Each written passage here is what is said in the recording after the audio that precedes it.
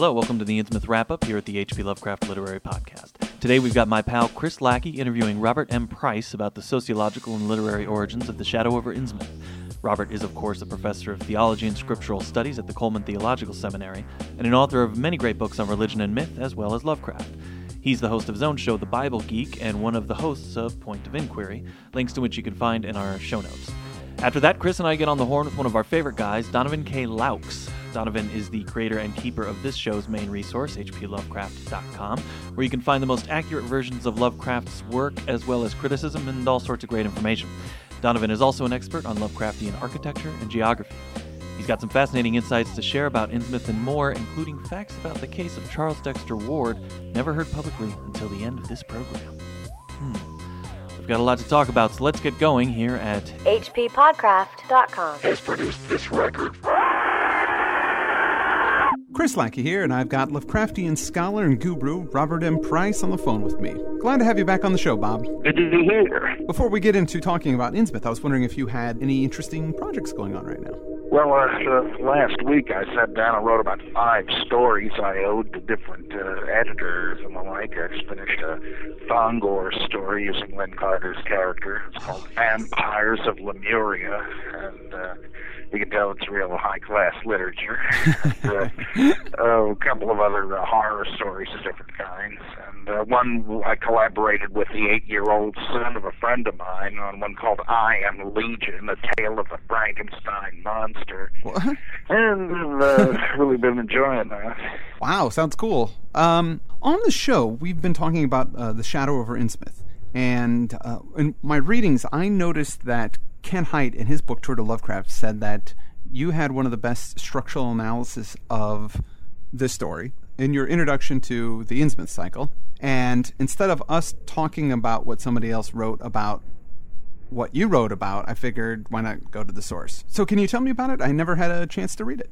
Yeah, it suddenly dawned on me from things I've read about religion and anthropology that Lovecraft had spontaneously recreated an idea of a cult in the technical sense, not just meaning some sort of evil religion, but a particular type of religion that matches very closely a lot of things that are really true about such religions. And I don't think a lot of this work had even been done yet, but he certainly was a wide reader and had some idea of what went on in the world of religion. And it occurred to me that he had come very close. Well, he really had made an authentic sounding religion that conformed first to the pattern of what Anthony Wallace calls revitalization movements, and second, he had done a very compelling sketch of the importance of rites of passage,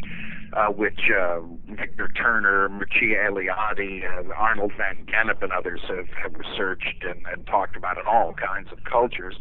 And the thing with revitalization movements, which you can find throughout history and all over the world, is that they arise when a traditional culture is challenged by an encroachment, usually of some foreign power or culture, some colonial power, something like that, where they may be persecuting the religion of the indigenous people, or they may simply have conquered them and thus cast doubt on the power of the traditional gods. I mean, all ancient people thought this.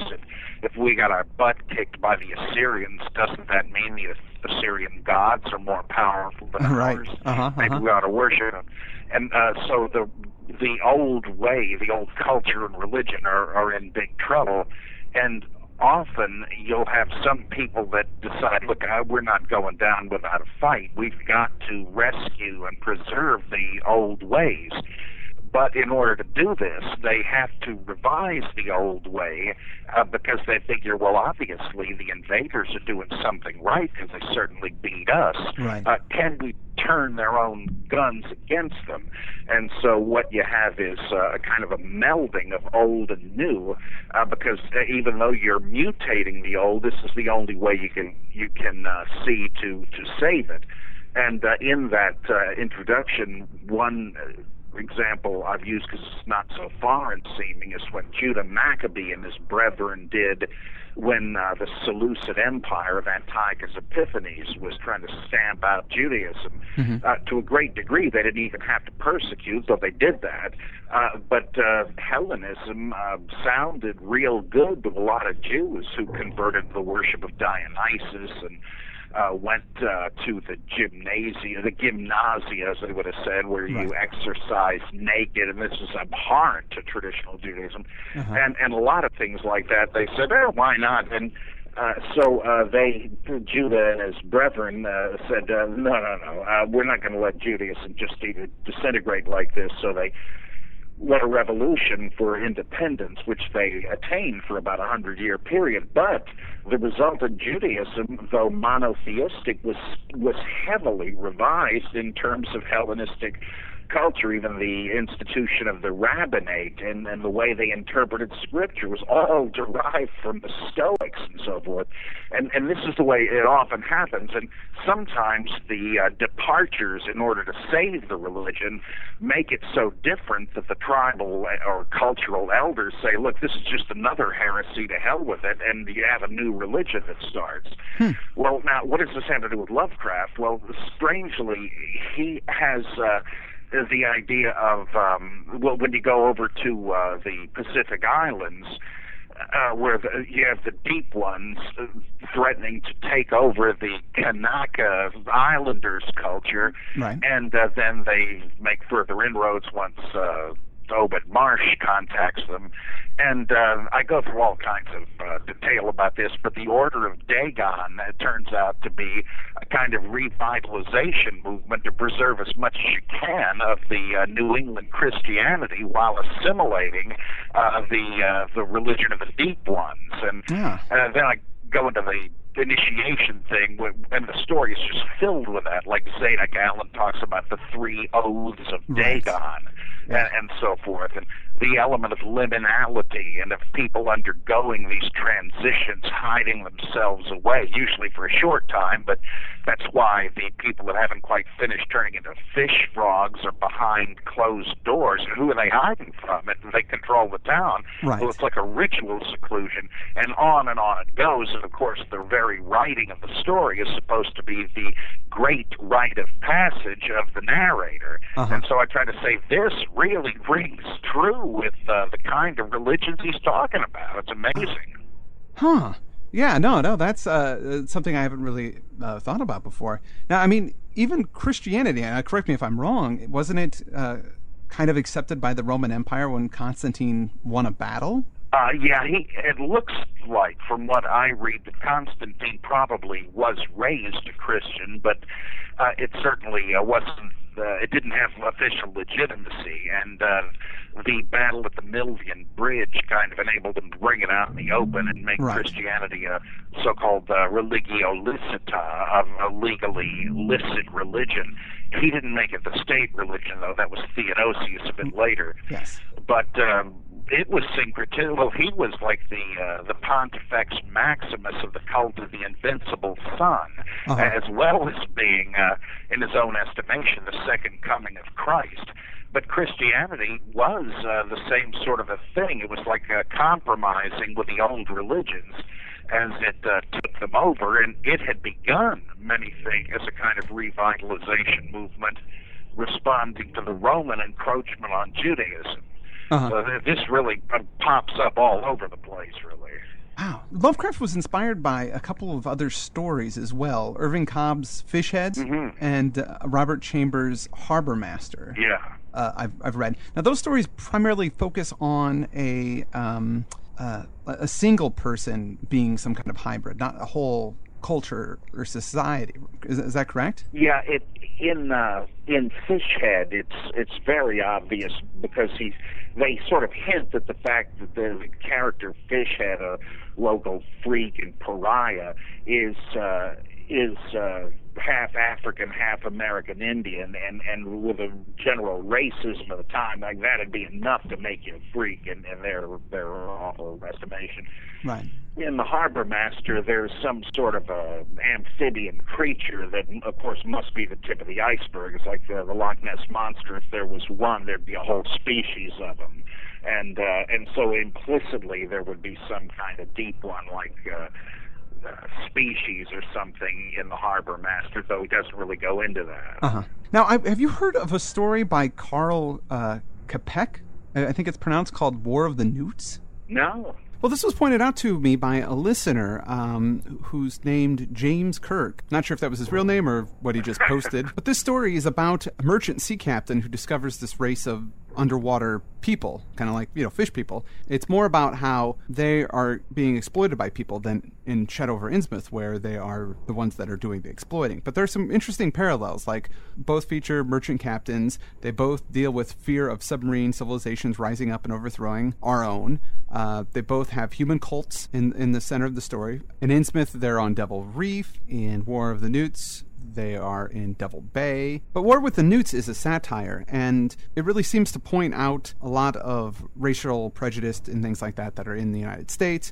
For example, they accuse of some of these newts to have raped women even though they don't physically have the anatomy to do anything like that, and then they are lynched. War with the Newts really seems to focus on how humans can be manipulative and take advantage of other peoples and things like that. Fascinating. I'd never heard of that. And you're right, neither author could have read the other's work.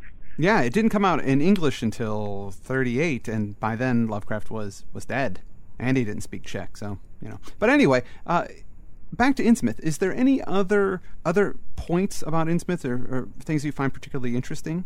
Well, just a couple of things that interest me slightly, like in Celophaeus, or however the heck you pronounce it, and in the fungi from Yuggoth, there are little intimations that Lovecraft would go on to develop, because Celophaeus takes place in a fishing town called Innsmouth, and there is also in the fungi from Yuggoth this one sonnet that where the author he goes up onto a ridge and looks out at the ocean, and he's startled to see sails out of Innsmouth because he thought it was a completely deserted town.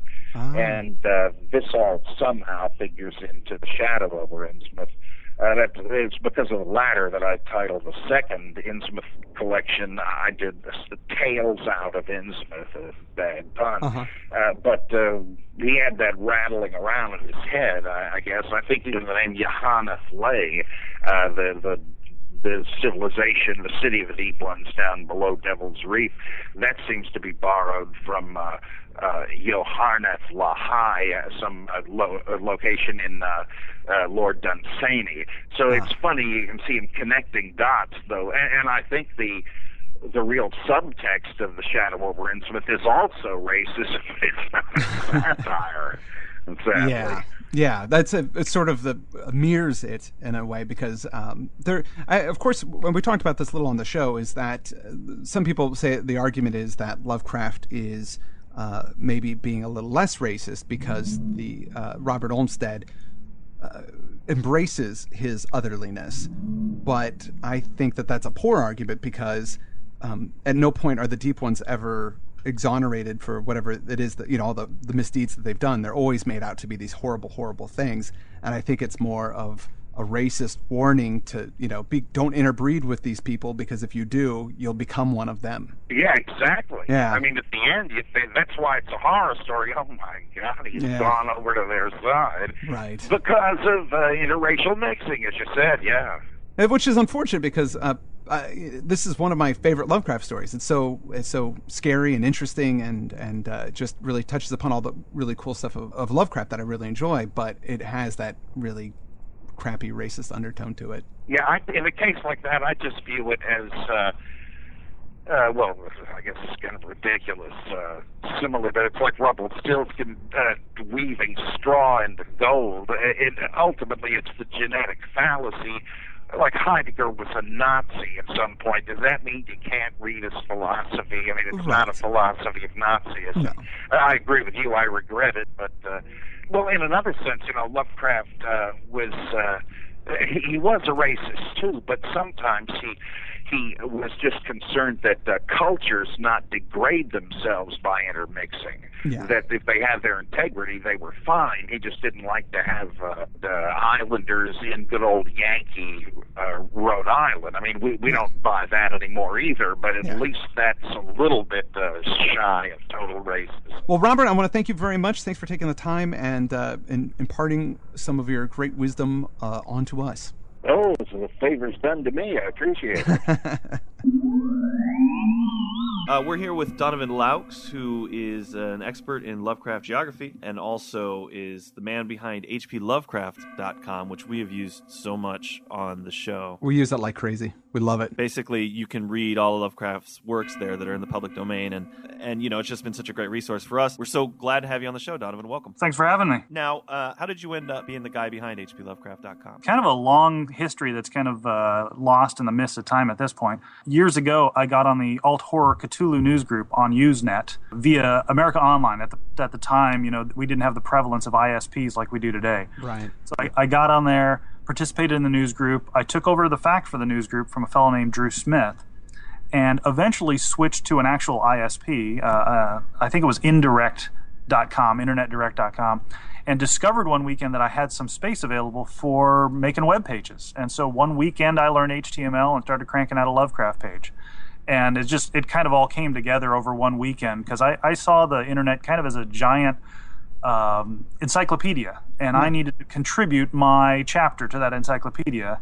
And I, had been a Lovecraft aficionado like most of us since high school.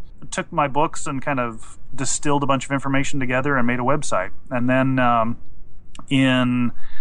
I think it was 1998, somehow I miraculously acquired the domain hplovecraft.com. You know how difficult it is to find a domain name these days. Yeah, absolutely. And that one was available, so I snagged it. The whole thing just started one weekend. I just threw about a dozen pages together that were summaries of printed matter, and it went from there. And now it's, the number of pages now, I think I've got 600 individual pages on the site, and I get over 2,500 unique visitors every day. Well, I have to say, your goal of contributing to the internet and the collection of knowledge on the internet has been met, because any of these stories that would have been difficult for me to find maybe in a collection somewhere if I didn't have the money to go buy the book, or I couldn't get it from the library. It's been great to be able to pull the stories up, give them a read. It's made us possible to do the show because nobody has to buy anything to listen. If they want to read along and they want to get access to this kind of literature, they can just do it, and that's because of something that you put up there on that one weekend. So that's really great. Thanks so much. So thank you, sir. Thank you for thanking me.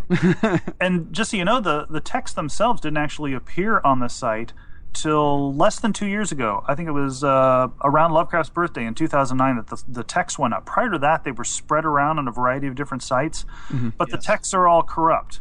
They've been taken from, uncorrected versions and so on. And so S.T. Joshi and David E. Schultz have provided me with these texts, and then I've performed some electronic wizardry to compare multiple versions of the stories in order to get the most accurate version. So the versions that are on the site are actually the most accurate versions available, even in print. But my main goal wasn't so much to provide them so that people could read them, because reading on screen can be difficult, although in this day and age with ebook readers, people are doing that more.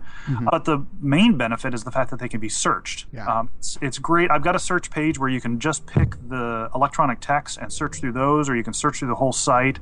And of course, when the page for a given story is up, you can just search on that page for the text you're looking for. And I find that tremendously useful. I've used that on many occasions. I just imagined that the way you corrected the text was just you did a find and replace. Anytime you saw the word shown, you changed it to shoon, and then we knew. ST's pretty much done that already. He went to the original text when available at places like the John Hay Library at Brown University, and has corrected them painstakingly by looking at them, looking at the manuscripts. But there's still a few errors in there. Humans aren't perfect, and one of the things that I did was I took multiple copies of the text, multiple electronic copies, and effectively did a comparison to show the differences between them, and then manually examined just the differences to correct those to see which ones were right. So I've taken it a step further and done electronic comparisons as well. That's great. So cool. The whole reason of having you on the show is we wanted to talk a little bit about Innsmouth. We just covered Innsmouth and finished up last week. Now, you have some knowledge of the actual place that Innsmouth was kind of inspired by. Yes, some secret and forbidden knowledge. Please tell us about this. I love that. That's my favorite kind of knowledge. Exactly. As Lovecraft mentions repeatedly in his letters, Innsmouth is based on Newburyport, Massachusetts, and we'll have to get into what that means exactly in a minute here because people have misinterpreted that. But my area of expertise in Lovecraftian studies, besides making the Lovecraft Archive, has been geographical in nature, tracking down those points of interest that were significant in Lovecraft's life, or that inspired his stories. And there are many specific real-world locations that do feature in his stories, or that inspired places in his stories. But there's also been a lot of misinterpretation in that regard. People finding real-world locations that weren't really Lovecraft's inspirations. When Lovecraft talks about Newburyport in his letters, and its inspiration on Innsmouth, he says things like Innsmouth reflects a sort of exaggeration of ancient Newburyport, Mass. And he says that term repeatedly, exaggeration. He says another time, he says it's an echo of a Newburyport trip which he took, or it's a considerably twisted version of Newburyport. So Newburyport itself appears at the beginning of the story, yes, but then Innsmouth itself is an exaggerated echo or a considerably twisted version of the town. Right. And it's difficult to determine exactly what he means by that. And the conclusion I've come to is that at the time Lovecraft visited Newburyport for the first time, the town was very run down. It had fallen on hard times. It was formerly a very prosperous shipping port, right near the mouth of the Merrimack River. And it had fallen on hard times, and a number of the buildings were boarded up. The town wasn't dying per se, but it had fallen on hard economic times. And so when Lovecraft says that Innsmouth is a reflection of that, or a exaggeration of it, what he's really saying is that Innsmouth also was a prosperous fishing town at one point, and it had fallen on hard times. But he took it a step further, to the point where there was inbred degeneracy going on, and the commerce had literally fallen off altogether, to the point where the town was abandoned for commercial reasons.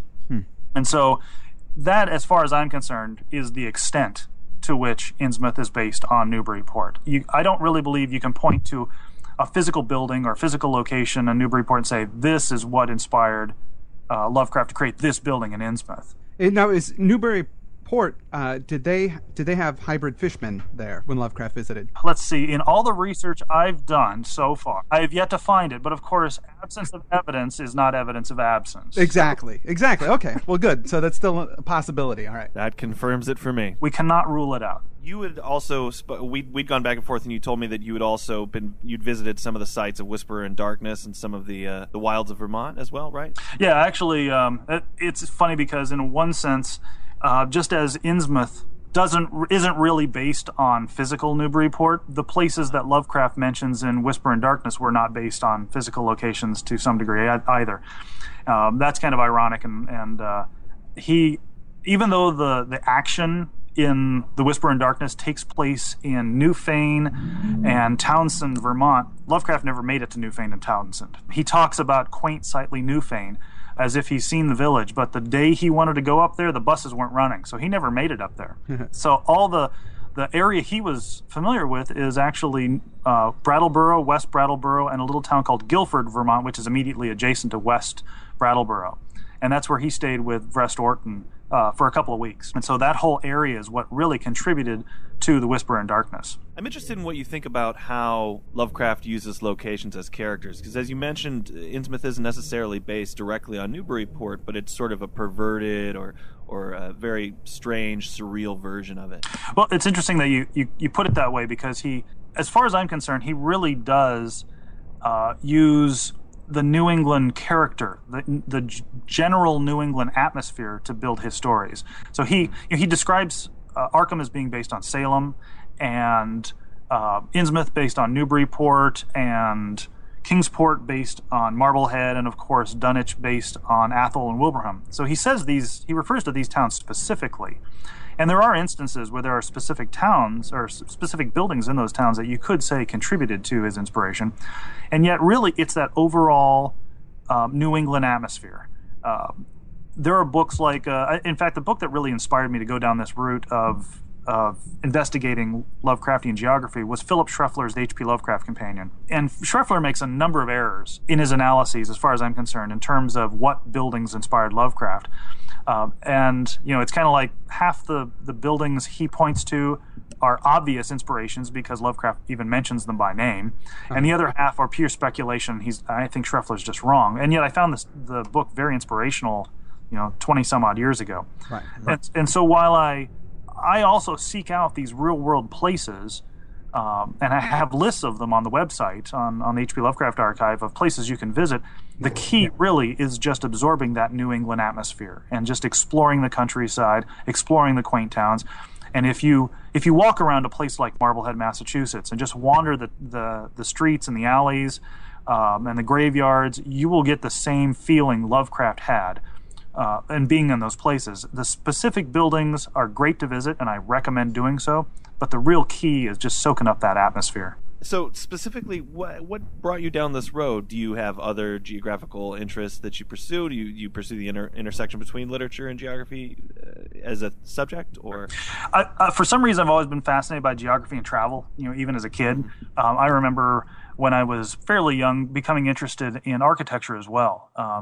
I started my interest in architecture in antebellum Southern architecture, but reading Lovecraft's letters has really given me an appreciation for New England architecture of the 17th and 18th centuries. So it's really, a combination of all these things, the architecture and the geography, that's really appealed to me. And ironically, that knowledge of architecture, which, admittedly I'm still very much an amateur at it, has helped me locate some of these points of interest by identifying places Lovecraft refers to only by description in his letters. I've been able to locate them. And so that's also been something that other people have, the area other people have made errors in, is not identifying the right type of architecture and saying, well, this is the building Lovecraft had in mind, even though it's described completely differently. Can you give me an example of that? Yeah, I can think of 3 examples just off the top of my head. One of the places that people seem to think Innsmouth was inspired by was Gloucester, Massachusetts. Mm-hmm. And Will Murray wrote an article in Crypt of Cthulhu many years back called I Found Innsmouth. And he mentions 2 places of interest in Gloucester that he believes inspired places in the shadow over Innsmouth. And one of them is the Legion Memorial Building in Gloucester, which is essentially a Masonic hall that was supposedly inspiring the Esoteric Order of Dagon Hall. But the thing is that pillared halls are very common in New England, and pointing to any one of them seems kind of silly. Now, at the same time, Lovecraft did visit Gloucester, was familiar with it. And in fact, one of the buildings he was familiar with in Gloucester was the Sergeant Murray Gilman Hugh House.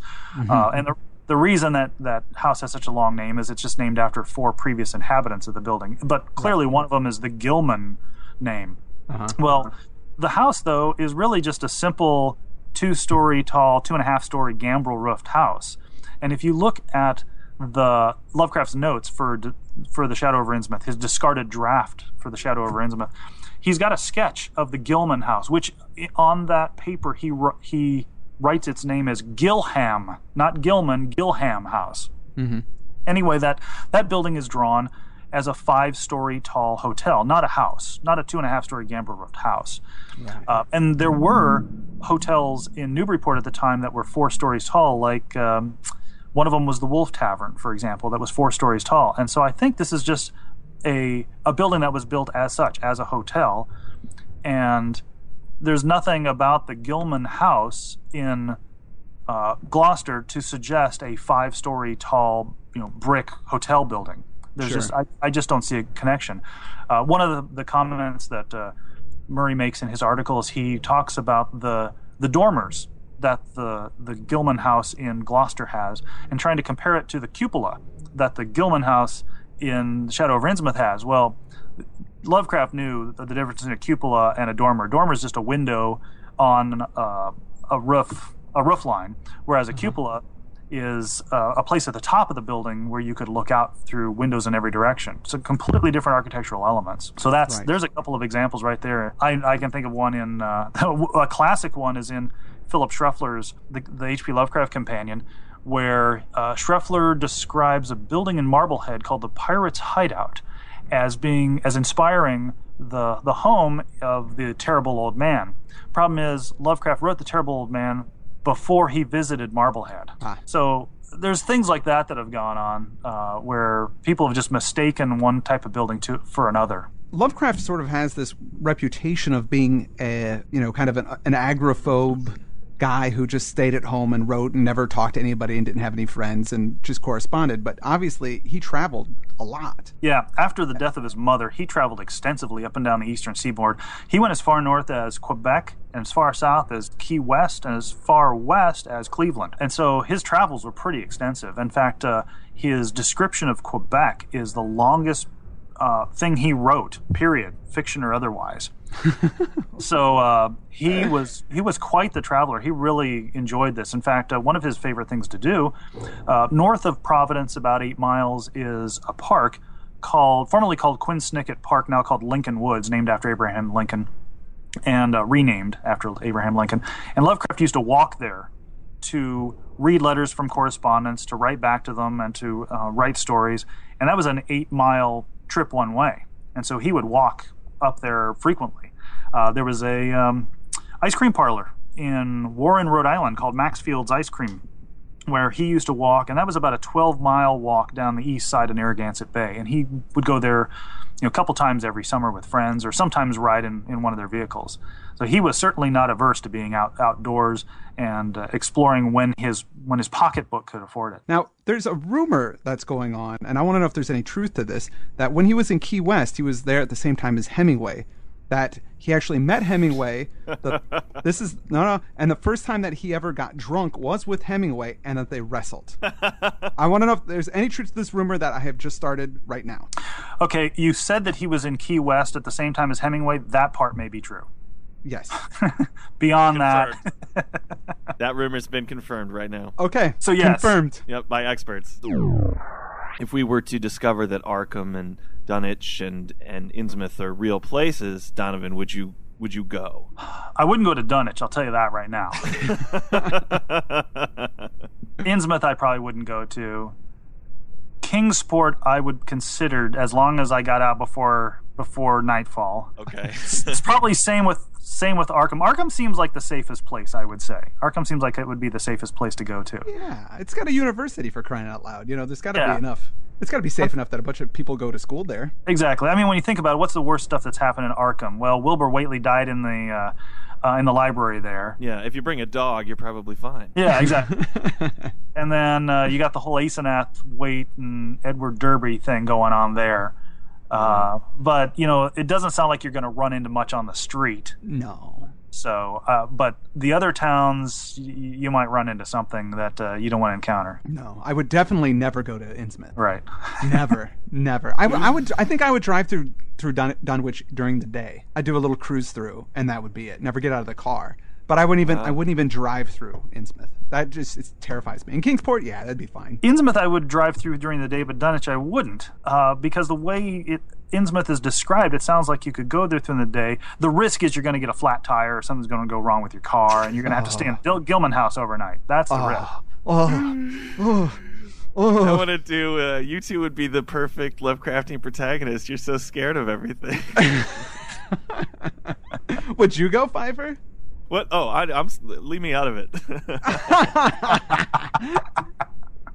Have you had any interesting discoveries when you've gone to these places? Things that you have found in your travels that you didn't know before? Oh yeah. In fact, because this has been my area of scholarship, so to speak, I've discovered loads of this stuff. In fact, looking through Lovecraft's letters, so far I've identified about 1,200 points of interest that Lovecraft mentions in his letters or fiction, and I've visited more than half of those. So that's been my goal for the last nearly 20 years now, is tracking all these places down, and I'm working on books. It'll probably be a 2-volume book that is going to chronicle all these. And like I said, it's I think it's really cool to visit these locations, but the key thing is don't just hit these locations and run on.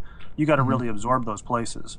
Those towns. So, like I said, about a little over a month ago, I was on another trip to New England. And I plan on moving to Providence, when I'll do even more exploration. And I spent quite a bit of time in Newburyport at the public library there, much like the narrator of The Shadow over Innsmouth, and discovered a few interesting things. One of which is that when Lovecraft describes Market Square in Newburyport, he's pretty much spot on. There is a lot of things there, and we've known this to some extent, but there's a few specific places of interest that I discovered for the first time. For example, Olmsted, the character in The Shadow over Innsmouth, he talks about inquiring at the shops, the lunchroom, the garages, and the fire station in Newburyport. Well, the lunchroom was probably the ideal lunch, which he mentions later in the story.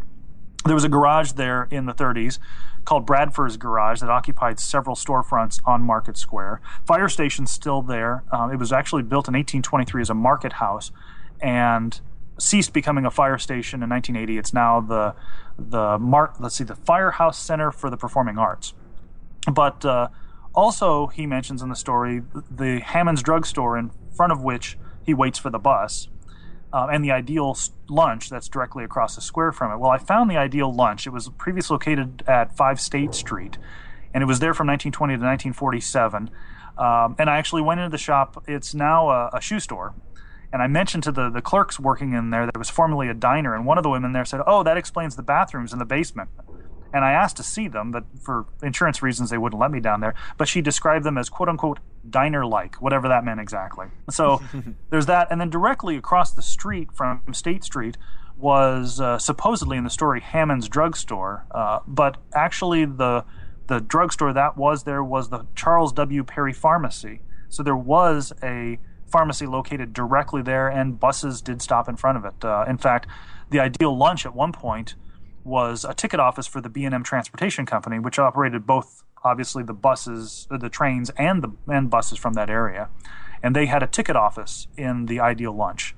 I've only found evidence that that ticket office was operating as early as 1932, and Lovecraft wrote the story immediately before that. So it's debatable whether the ticket office was there at the time.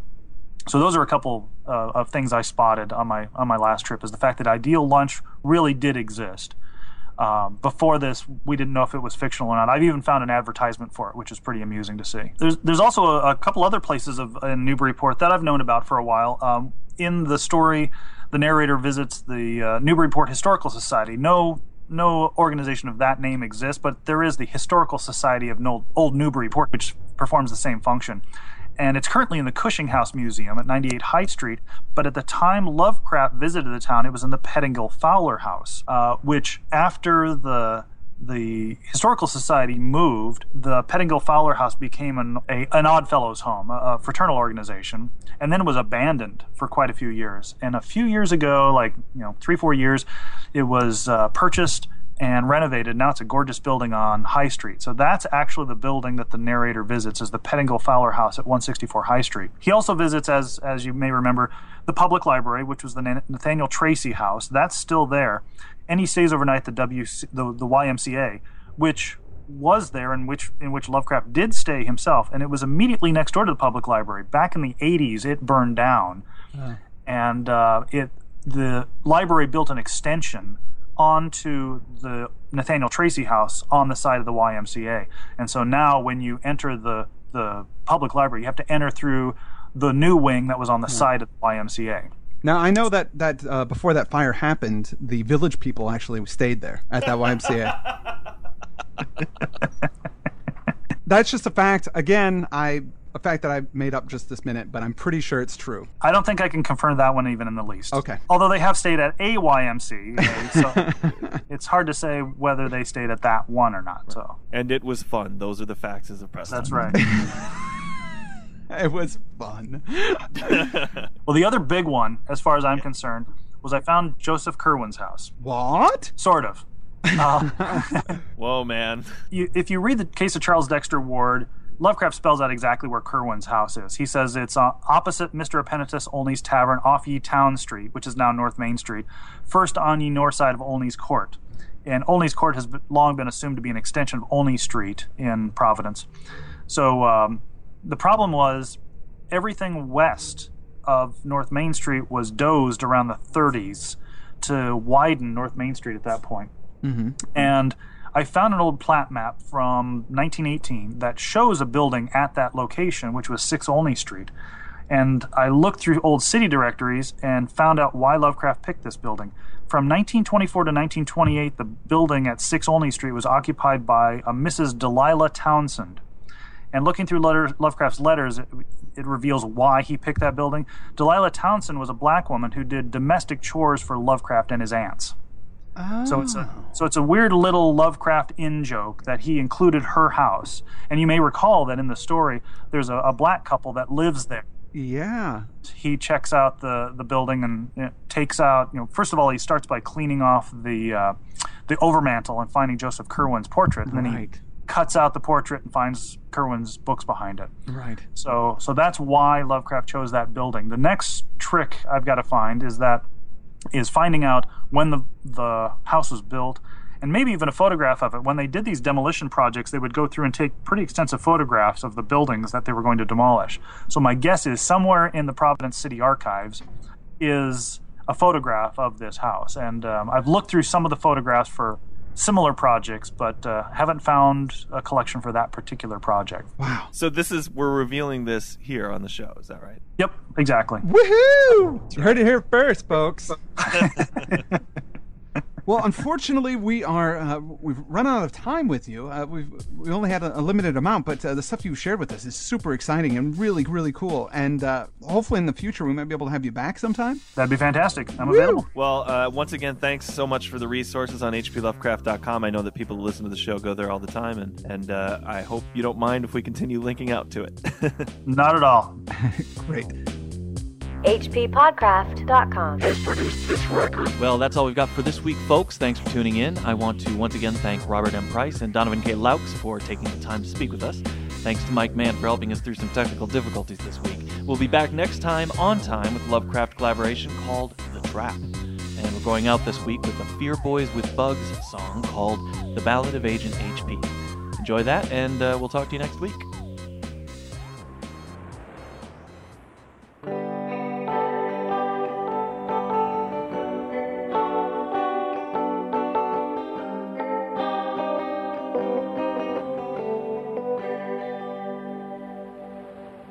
I heard you singing to the waves, breaking through the haze. I thought I knew you better.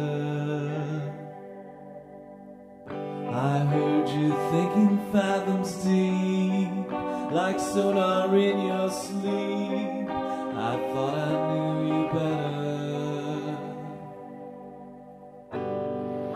I will not fight the ocean tonight. Take me to the cliffs, because the stars are right. We'll play like dead and bow out.